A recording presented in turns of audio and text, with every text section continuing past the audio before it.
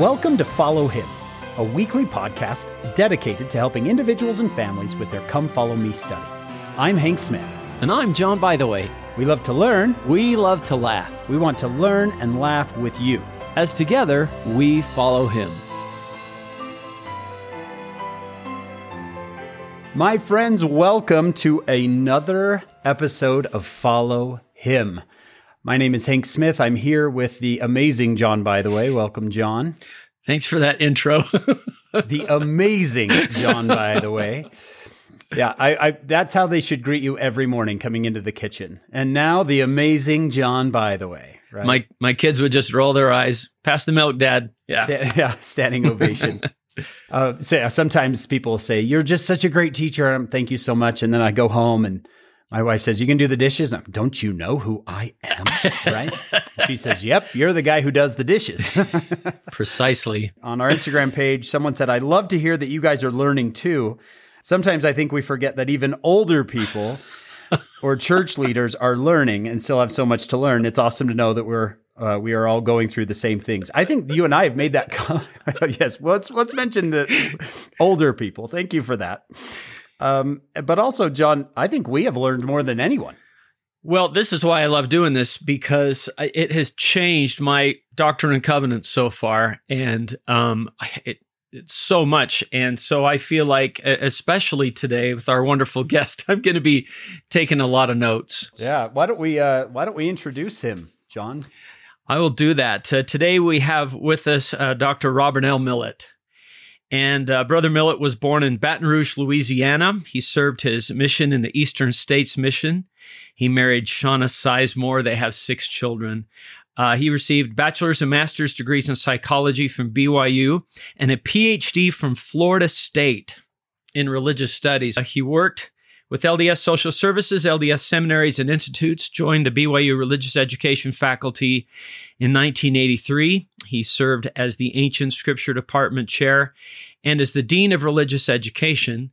He's done a lot of outreach with the evangelical community and has, something like 60 different publications. And I have a personal note. Brother Millett completely changed my life. I was in the JSB, the Joseph Smith building one day, and I said, "Hey, what should I do with my life?" And he said, "I've been meaning to talk to you about that." And he told me about this new Masters of Religious Education program. And probably with some help from Brother Millett, they lowered the bar and let me in, which was just an amazing experience. And he has been a friend and mentor to me ever since that time. And so I'm really grateful to have him here today. We are so excited to have you. In fact, I'm pretty nervous. I'm going to get past it. I know I'm going to get past it, but I think my kids noticed this morning. They said, "Are you recording today?" I said, "Yeah, we're doing another podcast episode." And they said, "Who is coming on this time, right? Is it Tony?" And I'm so casual with some of these people. And I said, "No, it's a very important, sorry, Tony, if you're listening, it's a very important guest." And I said, it's Bob Millett, Robert Millett. And they did, of course, my children are going, is that a big deal? I said, "Yeah." And they said, Is he like the Mr. Beast of your world?" So if you guys don't know, Mr. Beast is a big time YouTuber that my children just love to watch. And I said, "Yes, Bob Millett is the Mr. Beast of the religious education world." So just so you know, that's your new title. In this week, Dr. Millett, this week in Come Follow Me, we're going to look at 7 sections of the Doctrine and Covenants. And we bring up a lot of new names. Suddenly you hit section 30 and you're seeing names, a lot of names that you haven't seen before, names that we've maybe touched on a little bit in our previous episodes, but I'd love to hear your take on some of these. Let me read some of them off. The Whitmers we know, but we have a name, Thomas B. Marsh, Party Pratt, Orson Pratt. I think is it Ziba Peterson or Ziba Peterson? I've heard it pronounced both ways. I usually pronounce it Ziba Peterson.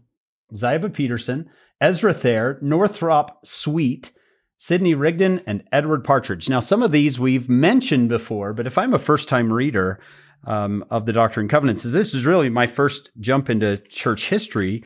I want to know a little something about these people. What can you tell us about these men and how they've become acquainted with Joseph Smith and this brand new church?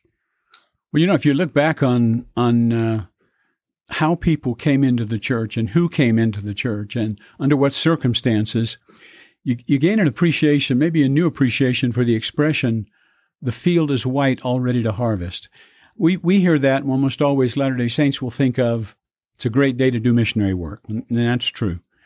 But I think of it, too, in terms of the Lord has so orchestrated things that He put people in key positions, and men and women that were raised up to do very significant things in the kingdom just happened to be here and there, and this person happened to be a good friend with that one, and suddenly you have a growing church. And so I think it's these early sections are a testament or a testimony of God's ability to see the end from the beginning and be able to put people in just the right place at just the right time. Yeah, because it seems like all of a sudden the floodgates open. Here we are 3 or 4 months in, and right, all these key players start coming onto the scene. One other thought, and that is how many of these early saints were in a mode of preparation, a mode of looking for what they often used to call the ancient order of things. You have people that are serious students of the Bible. You have people that are very prayerful. They're searching for truth. They're not finding it and not satisfied. That whole mindset among so many people. I mean, and it isn't just true here. Think about later in the history of our church as Wilford Woodruff discovers 600 people praying for the ancient order of things to come back. That's what you're seeing in the early days. In these early sections, they aren't as filled with what we might call heavy doctrine, but they're teaching a great lesson about the Lord's omniscience. I like the phrase that I've heard Tony Sweat use about seekers. There were just a lot of seekers back then, really looking, and it's kind of nice to see that kind of, would you call it a cultural backdrop of how many people were seeking. I mean, here's Parley Pratt that goes on his own to be a preacher, but they're all seeking something better. Should we talk about Parley and Ziba? Do we want to talk about these as individuals? Thomas B. Marsh, this is section 31 and 32. What do we know about these specific individuals? Is there anything unique about them that we should know? Most people know about Thomas B. Marsh, the bad side. They've heard about the milk and the milk strippings. But he's a fascinating guy. He's born in 1799, so he's 6 years older than Joseph, young Joseph. He runs away from home at age 14 and supports himself in various jobs. After he was married, he and his wife moved to Boston, and it's in Boston that he joins the Methodist Church. This becomes interesting because a surprising number of Latter-day Saints had been Methodists prior to coming into the church. We baptized a lot of Methodists, and I think that says something about the teachings of John Wesley. I think it says something about how very close they were to having the fullness, but they didn't. He feels spiritually directed, Thomas does, to go west. He goes west. He stays there for a few months. He's approached by a woman who just says, "Have you heard about Joseph Smith and the Golden Bible?" He looks into it. He goes back to Boston, talks to his wife about it, and she becomes touched by the same spirit that he felt, the spirit of inquiry and interest. Moves to Palmyra in 1830 and soon met Joseph Smith, baptized by David Whitmer. This is a man who had great capabilities. This is a man who became the first president of the 12 when the 12 are called. And so it's a man who clearly has been moved upon and prepared by the Lord. Yeah, that's a beautiful thing. And I remember when you go visit the Grandin building there in Palmyra, you'll hear Thomas B. Marsh read the Book of Mormon. It wasn't even completed. He was able to grab one of those 16-sheet sections and just read that. So already the Book of Mormon is doing its work in just tiny little pieces. What can you tell us about the Pratts and Ziba Peterson? Parley's autobiography is a classic. I mean, this man has more revelations in a year than I will have in a lifetime. Just an amazing person. Again, a seeker, a true seeker. He born in 1807, 2 years after Joseph. Burlington, New York. As you read those early years of Parley, he marries Thankful Halsey is her name. He takes her to Ohio. He makes contact with, comes to know Sidney Rigdon, who at this point is sort of a companion, co-worker with Alexander Campbell. Alexander Campbell he and his father, Thomas Campbell, had been Scottish Presbyterians. They leave Scotland, they come to America, and as they get here, they both decide that they're not satisfied with what they're finding in Presbyterianism. Neither one of them like the creeds. And so Alexander, in particular, begins doing something else. He becomes known as a Reformed Baptist. Of course, Alexander Campbell eventually becomes what we call the father of Disciples of Christ, or the Church of Christ. It was a restorationist group. They were looking for the ancient order of things. And so Sidney meets him, and they come together, and they often call their movement Campbellism. Campbell was anti-creedal. He would say the only creed is the Bible, or the only creed is Christ. So anti-creedal, anxious for this ancient order of things. But he had differences with Sidney in this sense. Most people that read or know about Alexander Campbell know he's a brilliant man. He's a rationalist. Now, he believes in spiritual experience, but he's very nervous about spiritual experiences, and so he's nervous about the gifts of the Spirit. These two men differ in two ways. One is Sidney believes the gifts of the Spirit should exist. They should be around. There was a sentiment called cessationism. It's still present today, where people believe that the ancient gifts died with the apostles in the first century. So they disagree over that. The other thing is Sidney took very seriously chapters 4 and 5 in Acts about the saints having all things in common, this holy economic order, and Campbell is opposed to that. And so they break. And then Sidney is going about his business as a Reformed Baptist when Parley and his group, who are on missions, the Lamanite mission, Parley says, I think we ought to go to Ohio. He meets his old friend Sidney, converts him, and then a humongous number of people come in, both from the Campbellite movement, the Methodists, etc. 125 or so people are baptized in that short amount of time. Yeah, it doubles the size of the church. It did, right? In this little mission that we're gonna talk about. What's interesting is it sounds like a lot of these people know each other before they know Joseph. No, that's right. And they bring each other in. Something as simple as Oliver Cowdery and David Whitmer. They become in-laws. Oliver marries a Whitmer. Hiram Page is married to a Whitmer. Yeah, and then they end up joining as families, as groups. Let's take a look at some of the verses in section 30. And I read the first couple of verses there, and I thought, okay, is this for me? Your mind has been more on the things of the earth. I mean, right there in the proclamation on the family, it says I'm supposed to be a provider.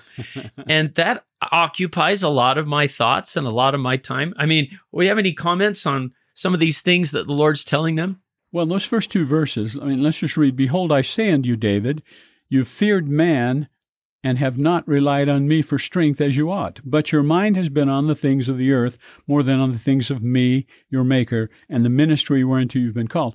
I think most historians agree that this refers to the fact that David was rather swayed by Hiram Page's argument with the peepstone.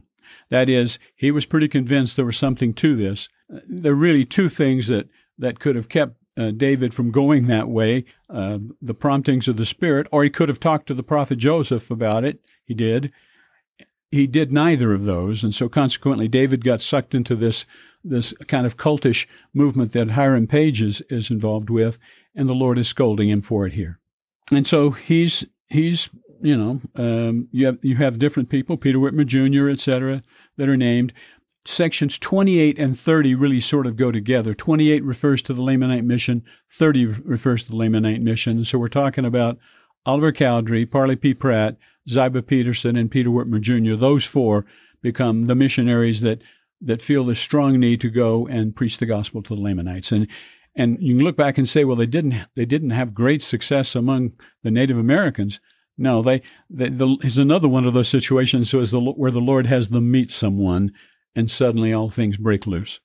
Right. And when we talk mission, we don't think, they're going from New York out to, towards Independence, right? Independence, Missouri. We don't think of it as that far. This is a long way. It's well over 1,000 miles that they walked. I don't like to drive 1,000 miles. And it was in snow. Don't we have reports they were knee deep in snow and stuff? It sounded horrible. And here's the other thing. This is so stunning to me. These are brand new members. Yeah.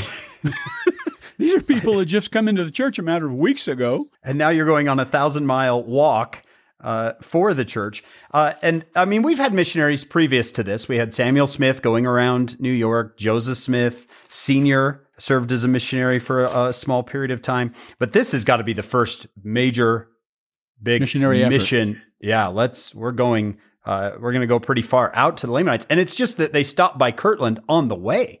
Parley bears testimony of the Book of Mormon to Sidney, gives it to him. He's converted. I mean, and then Sidney goes around to those little pockets of people and converts them. That he knows. Yeah. It's funny, in the Come Follow Me manual, the first paragraph says, no one had been a member of the church for more than 6 months when all this is happening. It's like, yeah, good point. Not even the prophet himself, right? A member of the church, formally organized church. The church is 6 months old. Well, you think about it, we have years to think about and prepare for a mission. They go on a mission after 4 weeks or a period of days. Yeah. There's Thomas B. Marsh. I've read these 16 pages, and let me tell you about it. Yeah. There's wonderful just little snips from Doctrine and Covenants 30 and from most of these sections that can be really applicable to missionaries today. I've got a nephew who was just called last night to serve in Colombia.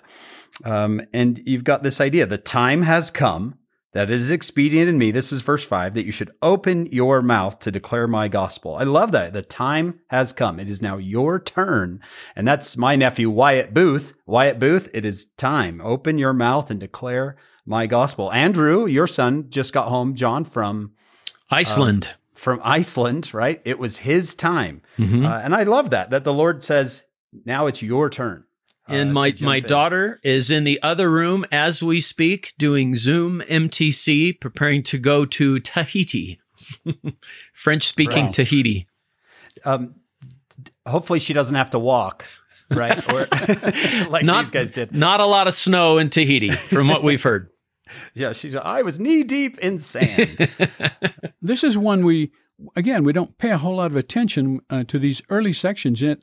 I want to tell you a story about verses 3 and 4. Is that okay? A personal experience? Please. When I was institute director at Florida State, it was not uncommon for the full-time missionaries to come around regularly, ask questions, often ask for scriptural passages. One day they knocked on the door. I invited them in. We're sitting in my office, and the senior companion says, Brother Millett, can you give us a good Bible passage on eternal marriage? We have this great family. They're just as golden as they can be, but they're sort of hung up on the church's belief about eternal marriage. Can you give us a Bible passage on that? And I said, no.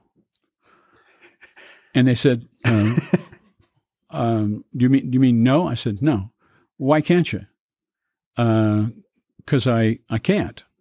And he said, you can't or you won't? I said, I can't and I won't. I said, I can't give it to you because it's not a biblical doctrine. Now, we can read some things into New Testament things, but it just clearly isn't there. And then he asked this question.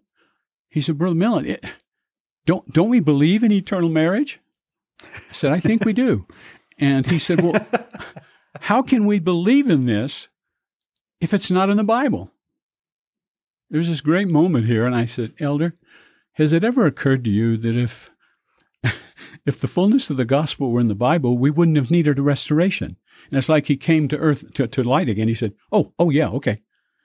And then I suggested he go and read to them from a few verses from section 132 in the Doctrine and Covenants. His response was, I don't think they're going to pay any attention to this Doctrine and Covenant stuff. I said, you know what? You've gone to teach them about a restoration. Read the Scriptures. Now, I say all that because look in verse 3 and 4 to what the Lord calls upon Thomas to do. Lift up your heart and rejoice, for the hour of your mission is come. Your tongue shall be loosed, and you shall declare glad tidings of great joy unto this generation. If we stop there, you'd say, glad tidings of great joy. Where have I heard that before? Well, that's the message of the angels, to the shepherds. Luke 2. Yeah. And so you might be tempted at that point to say, well, so do I go out and I'm going to go out and preach the Sermon on the Mount? I'm going to go out and preach the Bread of Life sermon? Am I going to go and tell Jesus's, parables? Well, those will all be nice to talk about and preach, but look what's said in verse 4, and this is powerful. You shall declare the things which have been revealed to my servant Joseph Smith, Jr. You shall begin to preach from this time forth, yea, to reap in the field which is white already to be burned. My old friend Joseph McConkie used to say, when we preach the gospel, we need to stay in context, meaning we teach our strength. We teach our contribution. We love the New Testament, and of course we love to tell people we love the New Testament, but that isn't our distinctive message. Our distinctive message is what God has revealed through Joseph Smith and his successors. And so I think those are very powerful. It's a very similar message to what, and you'll get to it later, in section 49, regarding what Lehman Copley, Parley P. Pratt, and Sidney Rigdon are not to do when they go to the Shakers. You're not to reason with them according to what you've been taught, they've been taught, or what they teach. You're to reason with them according to what you've been taught by these missionaries. That's fantastic. It reminds me of, if you go back to verse 11, when you're telling that story, your whole labor, this is verse 11 of section 30, your whole labor shall be in Zion with all your soul, and henceforth you shall ever open your mouth in my cause, right? That's this restoration, not fearing what man can do. Not fearing what man can do. I think a lot of the times when we say, well, let's just talk about the Bible, we're fearing a little bit of, I don't want to introduce these new revelations to Joseph Smith. The hesitancy. You remember the story, I'm sure you do, the story of David O'Mackay's father on his mission in Scotland, and they're preaching in this particular area and having zero success. They talk among themselves and they reason as follows. What if we didn't teach Joseph Smith and restoration right now? What if we just went and taught some New Testament Christian things? And so they do that. And people listen to them. Of course, they don't baptize anybody. But the most important thing is, he said, we found ourselves wrapped in a spirit of darkness and gloom. He said it stayed with us. It wouldn't go away.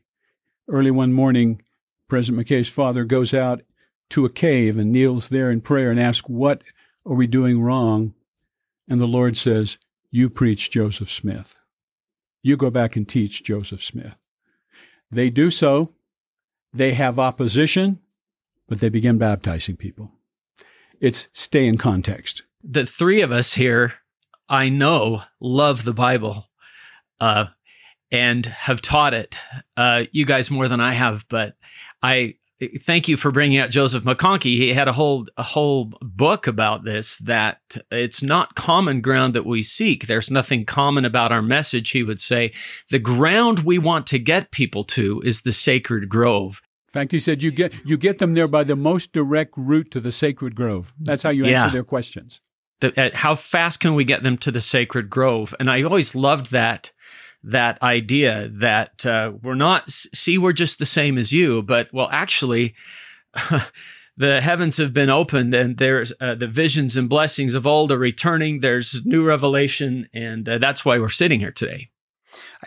I think this goes back to our discussion with Dr. Muhlstein as well, John. When we talk about the gathering of Israel, that's going to happen through the Book of Mormon. That's going to happen. The Book of Mormon is the sign of the gathering of Israel. Israel will respond to the Book of Mormon. They will. I saw that in my own mission, that people would say there was something about the Book of Mormon that spoke to them, right? That just said, I don't know why I'm listening to you. Everyone tells me not to listen to you, but I really like this book. I really like this feeling. There's something about the Book of Mormon. If you throw out Joseph Smith and the Restoration and teach the Bible, which we love the Bible, you're going to miss the gathering of Israel. Well, and we've lost our strength. Our strength is in our distinctiveness, not in our similarities. We certainly want to build common ground with people of other faiths, but when it comes down to it, we have to stand up for what has specifically been given to us. Yeah, we don't want to fall under condemnation for taking lightly the things we have received. That is exactly right. President Benson's favorite scripture, I think. So am I correct in saying that these opening sections are all mission calls? Yes, this is just calling people to missionary service. 30, 31, 32, 33. As I'm reading this, I'm hearing almost the exact same message in all of them. Declare my gospel, open your mouth, declare my gospel, open your mouth. I'm just seeing these same phrases over and over. And by the time you get to 33, and we'll get there in a minute, but you'll have the Lord saying, open your mouth 3 different times. Open your mouth. Yeah. I was going to ask you, Brother Millet, is there anything that we know about Thomas B. Marsh's family? Because that seems to be a focus there in section 31. Yeah. We know he was a runaway, but even down to verse 5, wherefore your family shall live. What do we know? I've read as much as I can on this, and no one seems to know exactly what's being talked about there. I don't know that he had any particular health problems or challenges as in his own family, and some historians have suggested it's his extended family, perhaps. But there doesn't seem to be anything specifically wrong with his immediate family. Well, and these verses, if we apply them, can bless so many as well, because we, as we go through our callings and our experience in the church, we have times where we worry about our own families or we're away from them a lot, and so I've always loved these verses, the kind of I'll take care of your family.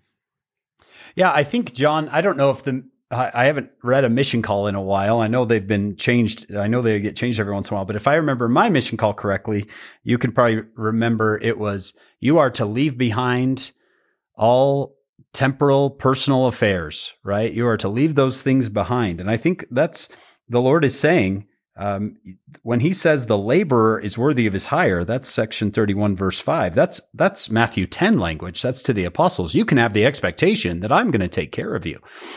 Right, that I'm going to pay you in my own way, and he calls it laden with sheaves upon your back. I don't know if I would take that in a job if someone says, "Hey, your salary, you're going to be laden with sheaves," but it sounds good coming from the Lord. It's coming from the Lord. I'll take it. Yeah, a lot of agricultural metaphors here. Yeah, one other verse might be a bit mysterious, and that's verse 10. Behold, I say unto you that you shall be a physician unto the church, but not unto the world.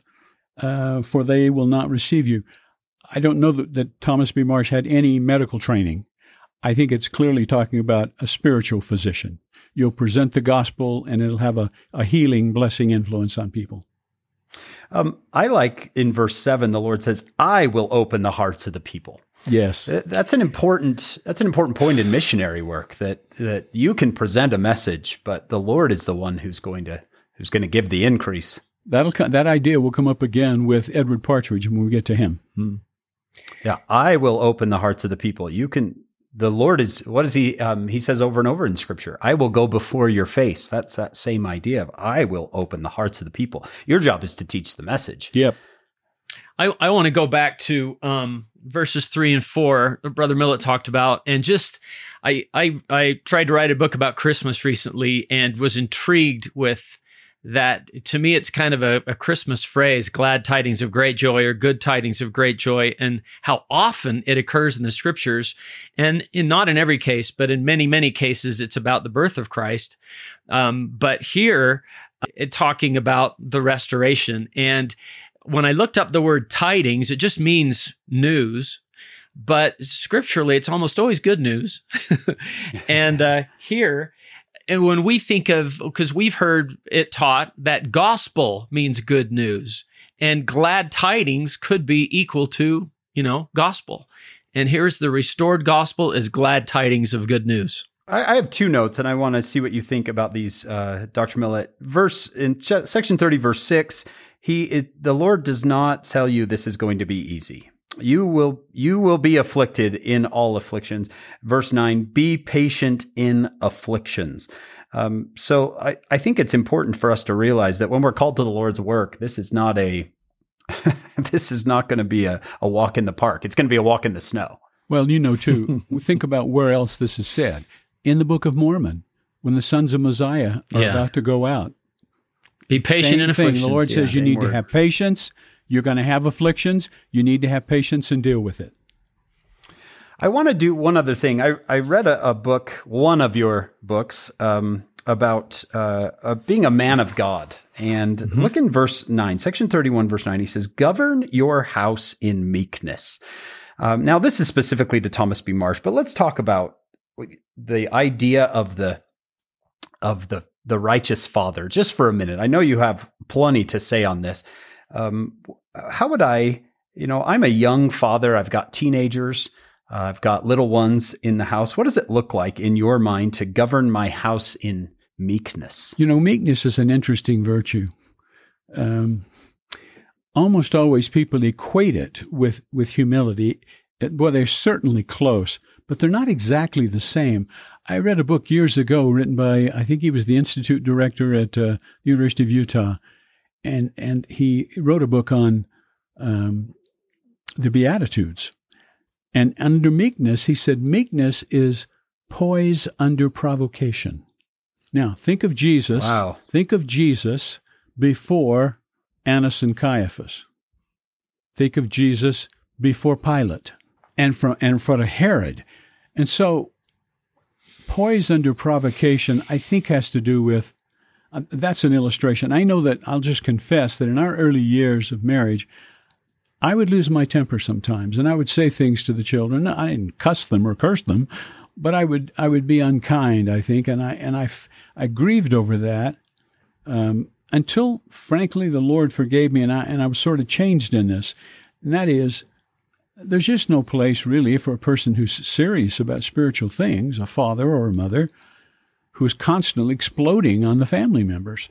We've got to learn to get control. Meekness is poise under provocation. Hank, there was an article in the New Era by S. Michael Wilcox about the Beatitudes as well. I don't know if that's who you're referring to. He gave this great illustration about a car crusher that would compress a car down to a pile of metal. He said that after they demonstrated this incredibly powerful machine, the man doing the demonstration asked somebody for their watch. And nobody wanted to give him his watch. He's like, trust me. And they measured the watch, and this machine was very strong, but apparently very precise. And it came, rushing down and stopped a millimeter from smashing the crystal of the watch. And same thing on the sides. And Brother Wilcox doesn't say who it was, but he says the church leader turned and said, we have just seen the greatest demonstration of meekness I have ever seen. Meekness is great power under complete control. And that sounds very much like poise under provocation, kind of the same thing. And it was a topic that we spent some time here in the By the Way house because my son Andrew said, Dad, the church is trying to turn us all into a bunch of meek little church boys. And so I punched him in the face. No, I didn't. I don't think that when we looked up the dictionary.com definition of meekness, it was timid, spiritless, tame. I don't see Jesus that way. I don't see Captain Moroni that way. I had a teacher in college. Somehow the word meekness come up, and the professor said, ain't no way in this world I want any of my children to be meek. People will step all over you. Well, that to me, that's silly. There's nothing weak about Jesus. Nothing weak about Joseph Smith. He was meek as well. I love that. Do you remember that story we heard the other day, John, about the man, who was it? Who was Abner Cole, who was trying to print the Book of Mormon without the copyright, and he wants to fight Joseph Smith, right? He says, take your coat off, Smith. Let's go settle this outside. What did he say? Mr. Cole, it is cold. Put your coat back on and stop printing my book. Right? And he did. Yeah. Yeah, he did. Should we move forward into 32, 33? There's not much on 32 we haven't covered. It's basically about the Lamanite mission. By the way, speaking of this Lamanite mission, let's make sure everybody knows what they're being asked to do here? Do they know where they're going to go? I think they must have some idea. They go to one group of Native Americans, the Cattaraugus Indians. A group of them goes to across the Missouri River to a group of Indians. And I think as Parley probably gives us more detail in his autobiography than anyone, where he just says, we were well received. They identified with the God about which we were speaking and so forth. No converts that I know of. And they're out there just a day or two, right, across the Missouri. It's a bit like Zion's Camp. The great thing that came out of Zion's Camp wasn't we're going to lift the difficulties for the saints. The great thing is the men that came through that became the leaders of the church, the 70 and the apostles. And I think the same way here. What really comes out of that Lamanite mission is the discovery of people over there in Ohio who are just ready for the gospel. Yeah, I think as we move forward in this, we're going to find that one of the strategies of the Lord is to command us to do something. We think we know why, and he's got a completely different idea in mind that we did not foresee, we did not see coming. Well, as we talked about this, the revelation came because some of the men desired to go there, right? And so then the Lord says, yeah, go ahead. But not realizing what's going to happen in Ohio and who they're going to see, we might say, by the way. Yeah, very good. That's very impressive, John. Yeah. Strange that you would come up with that. I have them all marked in my scriptures. They're all marked. Yeah, I think the major victories that are going to come out of this are not necessarily converts, like you said, Bob, across the Missouri, but the Kirtland stopover, and also the look at Independence, our first, right? They're going to step into Independence, Missouri, not knowing that this is going to be a future home for them. Right. I don't think we can overstate how important it is that Parley P. Pratt had met these Kirtland Campbellites, and the other term you used, these Reformed Baptists, Reformed Baptists, that he had known them before, then met Joseph Smith, then, read the Book of Mormon, then been baptized, and then returns back to them. I don't think we can overemphasize how important Parley P. Pratt is, and that little connection to what happens in the future. That's what I was referring to when I said this divine orchestration that's taking place behind the scenes that no one can see at the time, but you look back on it and you marvel at God's wisdom. Yeah. Our friend Carl Anderson, he likes to say the church was restored in Kirtland, right? That's right. It was born in New York, but it was restored in Kirtland. He is a big advocate for Kirtland, Ohio, and I am too. Well, and I like what Brother Millett said about getting people in the same place. I remember when I was a student at BYU, Elder Maxwell came and spoke in the Marriott Center for some sort of a stake, Elders Quorum training, whatever. I think in an Elders Quorum presidency in the Riviera. And he said something, I wrote it down as fast as I could. I've never seen it published, but as accurate as I remember, he said that within the macro plan of salvation the micro plan of salvation is composed of micro plans, and that God governs the intersections of our lives and the people that we meet and when we meet them. And then very Maxwell, he said, they are all watched over by our Heavenly Father and His remarkable Son, who said in the acme of understatement, I am able to do my work. That's beautiful. And I love that idea that there's intersections and He's watching over them. We may not even be aware of it. Over the years that I was at BYU, a number of times I'd have somebody from the business school would come and want to interview me about my goal-setting programs. I haven't been a big goal setter during my life. I mean, I have a goal of eternal life for my family and me. And looking back, I realize that some of the most important things in my life that happened with an impulse. I'm sitting, I'm a seminary teacher, I'm sitting there thinking about the lesson I'm about to go give, and suddenly the impression comes, you need to get into Institute and end up Tallahassee, Florida. I meet people in Tallahassee, Florida who impact on me I can't measure, the kind of training, the kind of leadership they had, the power. I'm just a different person. And throughout my life, I just find again and again a door opens. And unless it looks like an evil thing to do, I've generally speaking taken the door. And, I have no regrets at all in looking back. I realize now those little impulses were small promptings, Yeah, just this last year, I did not have time for a podcast. John, you didn't have time for a podcast.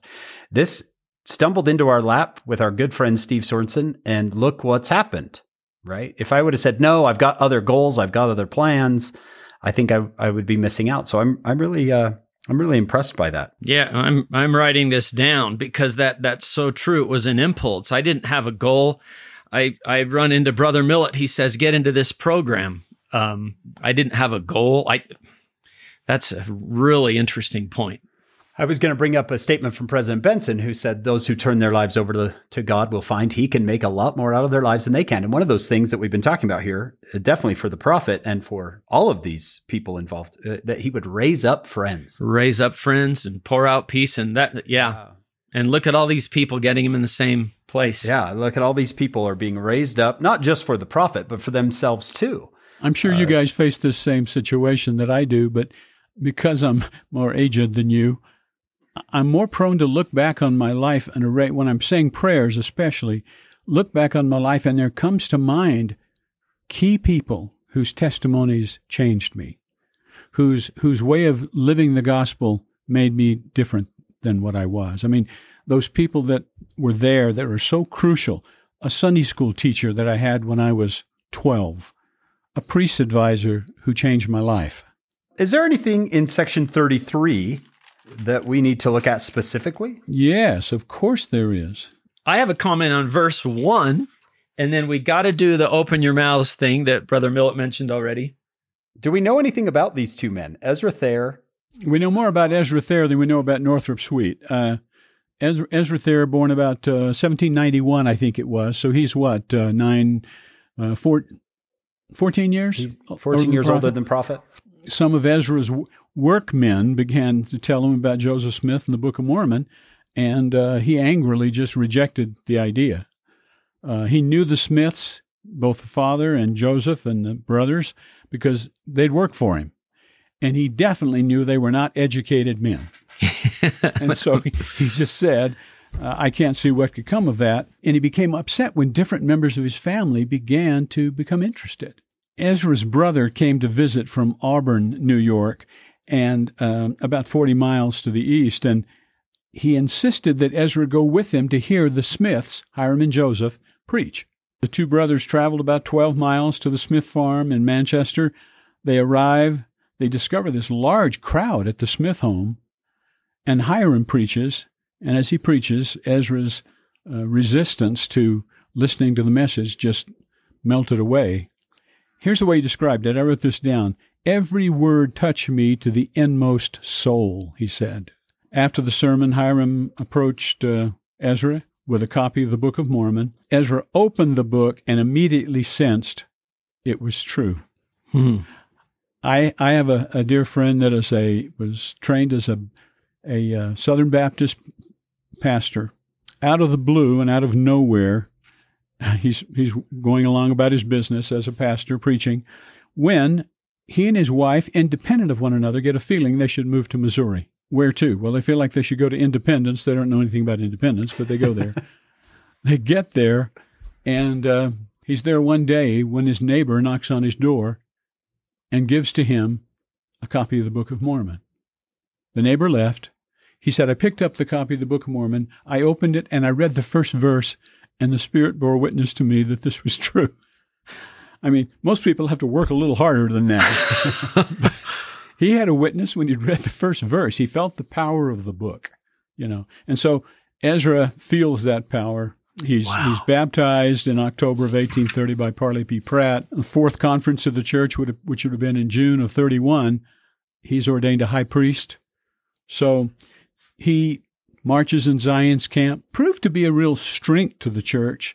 Sadly, after the martyrdom of Hiram and Joseph, he didn't follow the saints west, ended up finally, in 1860, joining with the reorganization, the Reorganized Church of Jesus Christ of Latter-day Saints. Ezra Thayer, Northrop Sweet, we know not very much at all, born in 1802, so he's 3 years younger than Joseph, born in New York, joined the church there. He apostatizes in 1831.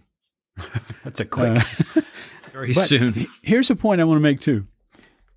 These are two people that aren't exactly among the great known powerful leaders of the church, but how interesting it is that so many wonderful and powerful things are in this section. Yeah. It reminds me like of the Book of Mormon. Think about where some of the great discourses are. They're given to people either in serious sin or in apostasy, right? Corey Anton. Abinadi talking to the priest of Noah. Yeah. Alma talking to his errant son. I mean, and he here gets some great stuff. You have powerful things being said in here, in this section, to two men that most of the saints have never heard of. And I love that. I think that can tell us a little bit about the character of the Lord, because he might just say, well, these two, they're not going to stick around for the long haul. So, I let me talk to somebody who's going to be around for a while.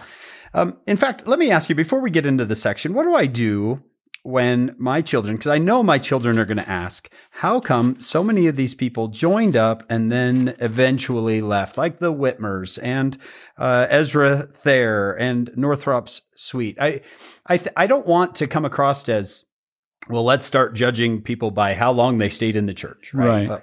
So how do I let's take Ezra Thayer. Ezra Thayer, for example. When does he leave? When Joseph dies. President Harold B. Lee said he had served a mission in the Western States mission, and he said, we met as a group of missionaries at the Carthage jail, and his president turned to them and said, when Joseph Smith died, many of the saints died with him. And then he said, and so it has been through the years, people unable to shift their allegiance to a new leader. Oh, but Joseph Fielding Smith isn't like David O. McKay. Oh, but Thomas Monson doesn't do things the same way Gordon Hinckley did. That important ability to shift allegiance, it was an issue. Let's take David Whitmer. David Whitmer was an amazing man, and boy, think of how foundational he was to the early church. The whole family, right? And yet, look what happens. He gets Richard L. Anderson, when he wrote about the witnesses, he describes David this way. He said, so very often, and it certainly was the case with David, pride was the big issue. David, for example, didn't want the church to change. He liked it back when he first came into it. He was ordained a high priest, but he didn't think you should have the office of high priest. He couldn't move with the church. He couldn't adjust. In other words, one thing about a true and living church, things that are living move. Things that are living change. And some people just could never make the change. That's good. I like that. Let's look at these individuals and what happened. We'll leave their judgment between them and the Lord. We'll just look at what happened and maybe see what we can learn from each of these individuals, because a lot of them, Thomas B. Marsh is going to be another one who is going to struggle later with the church. With Ziba pride. Peterson. Yeah. Ziba Peterson, same way. They're all going to struggle. And you know what? That gives me hope. That I'm going to struggle too. And the Lord, here he is speaking to these men. Well, look at verses 3 and 4. There's what he states all the time, the Lord. The field is all ready to harvest. It is the 11th hour. That's the only place I can think of in the Doctrine and Covenants where that expression is used. It is the 11th hour, and the last time that I shall call laborers into my vineyard, and that just smacks of the language of Jacob 5, doesn't it? You know, when the Lord of the vineyard says to his co-worker, it's the last time we'll call laborers into the vineyard. My vineyard has become corrupted every whit. There is none that doeth good, save it be few. They err in many instances because of priestcrafts, all having corrupt minds. Same language as the Book of Mormon language. Right. And he's also bringing in the 11th hour, the parable of the laborers in the vineyard. That's correct. I actually wrote in my margin next to verse 3, laborers in the vineyard, and next to verse 4, Zenos's allegory. And I've heard Brother Millett lecture on this amazing thing that Jesus did towards the end of his time with the righteous in the New World. It said he expounded all the scriptures in one. And I thought, boy, he'd like to have a ticket to that, but look how he's putting these different revelations together right there. It's showing how all of the revelations bear a united witness of the Christ. And they aren't to be, I don't think they should be taught independent of one another. I had an occasion once where, when I was bishop years ago, where a woman in our ward was our gospel doctrine teacher, and she was amazing. She was really an excellent teacher. I slipped into the back of the chapel to listen to her one day, and we were studying the Old Testament, and the lesson that day was on Abraham. And she taught a great lesson, and a number of questions were asked. After the lesson, I went down and talked to her, told her I really enjoyed it. It was well done. I said, I have a question for you. She said, what? I said, a number of the questions that were asked, you could have answered by referring to the book of Abraham and the Pearl of Great Price. And she said, Bishop, we're not studying the Pearl of Great Price. We're studying the Old Testament. I said, no, you're studying the gospel. And anything that sheds light on this verse or that passage, we draw upon. And I think, John, that's what you're talking about. To expound all the scriptures in one is to take occasion where you bring everything together. One other experience, and I'll shut up, I promise. Please don't. It was the first of a semester. I was teaching New Testament. I think it may have been the first or the second day of class, maybe the second day of class. I remember walking over to the MARB, the Martin building, thinking about the lesson. Our lesson that day was John 1 through 18, 19 verses. Thinking about it, I get there, and as I'm walking back after the class, I thought to myself, what did we just do? Well, we read and discussed John 1 to 18. We read and discussed the Joseph Smith translation of John 1 to 18. We read section 93, verses 12 through 20, and talked about that in John's record. And and we read statements from Orson Pratt, John Taylor, and Bruce R. McConkie stating their belief that John the Beloved had drawn upon the record of John the Baptist, okay? And it hit me that probably in a poor way, but in a way we had sort of expounded all the scriptures in one. You get what I'm saying? Yeah, absolutely. When the Lord comments on these things and he brings them back in, there's so much to learn. When he says it is the 11th hour, I can go to Matthew 20 and I can learn that there's a way to dive deep into that verse for a minute. And then I come out, this is the last time I call the laborers in my vineyard. Then I go to Jacob 5 and say, well, what does he mean by that, right? And I can go study Jacob 5. The Lord, it seems, likes Scripture. It seems that he likes Scripture. Anything else? It's, by the way, one of the reasons why the leaders of the church want so desperately for us to become more conversant with them. What a blessing for a child who says, Mom, I need to talk to you, Mom. I have a problem. For that mom to be able to say, boy, I know what you're talking about, and to either share personal experience or to say, it reminds me of a scripture that I've always loved, da-da-da-da-da. All right. Oh, also in the Book of Mormon, the same thing. In quiet ways we can expound the scriptures. That's beautiful. I noticed 3 times in 3 verses, open your mouth, verse 8, and it will be filled. Verse 9, open your mouth and spare not. Verse 10, open your mouths and they shall be filled. Cry repentance. The Lord seems to saying, don't be shy about your message. Yes. I had, when I went to the MTC, the MTC president was Elder Joe J. Christensen. And our very first meeting, we got in one of those big auditoriums, and he read section 33, and he read those 3 verses, the 3 times in a row, open your mouths. I never forgot that. And that was the first fireside we had in the MTC. And then he quotes John the Baptist, who is quoting Isaiah, all these scriptural layers here. Repent and prepare ye the way of the Lord and make his paths straight, for the kingdom of heaven is at hand. That is definitely John the Baptist language. One other thing I love about this section, starting in verse 11, it is one of the finest explanations of what the gospel is. Notice, repent and be baptized, every one of you, for remission of your sins. Be baptized even by water, and then cometh the baptism of fire and the Holy Ghost. Behold, verily, verily, I say unto you, this is my gospel.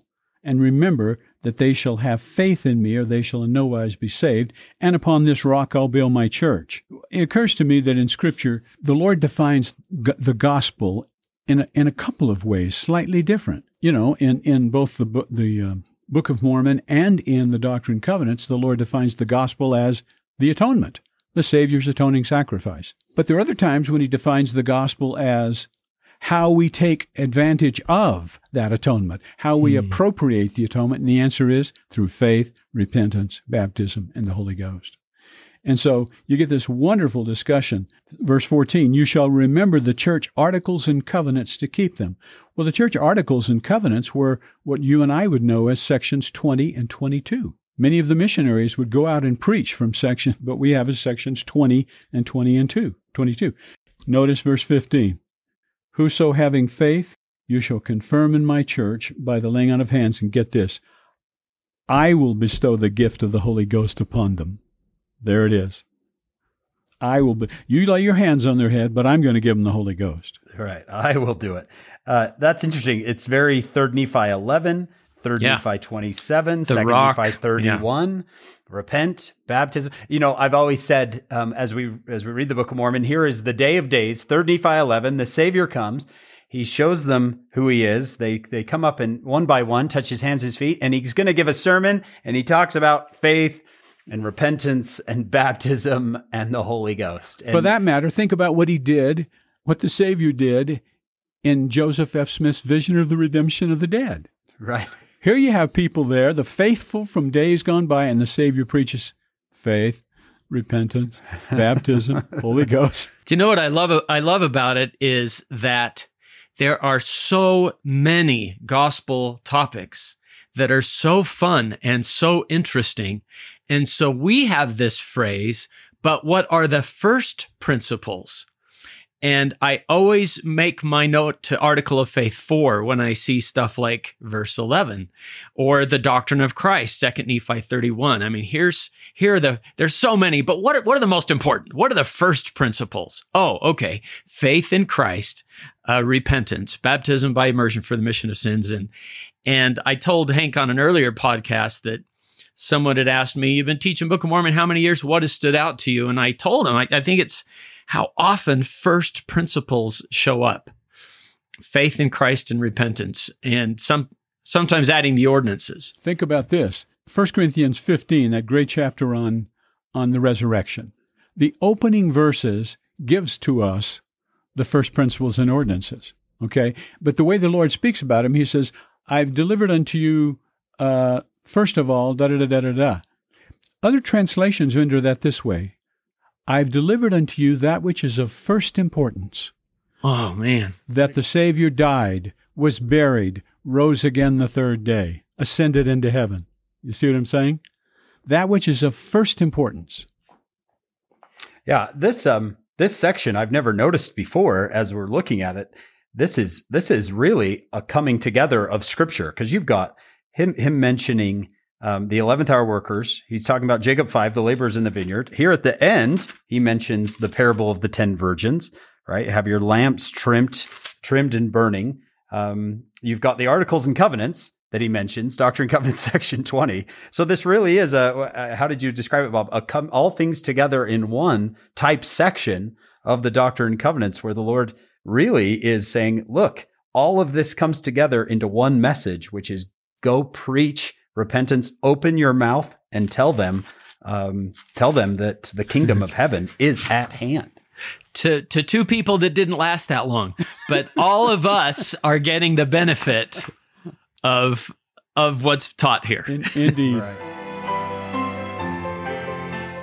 Please join us for part 2 of this podcast.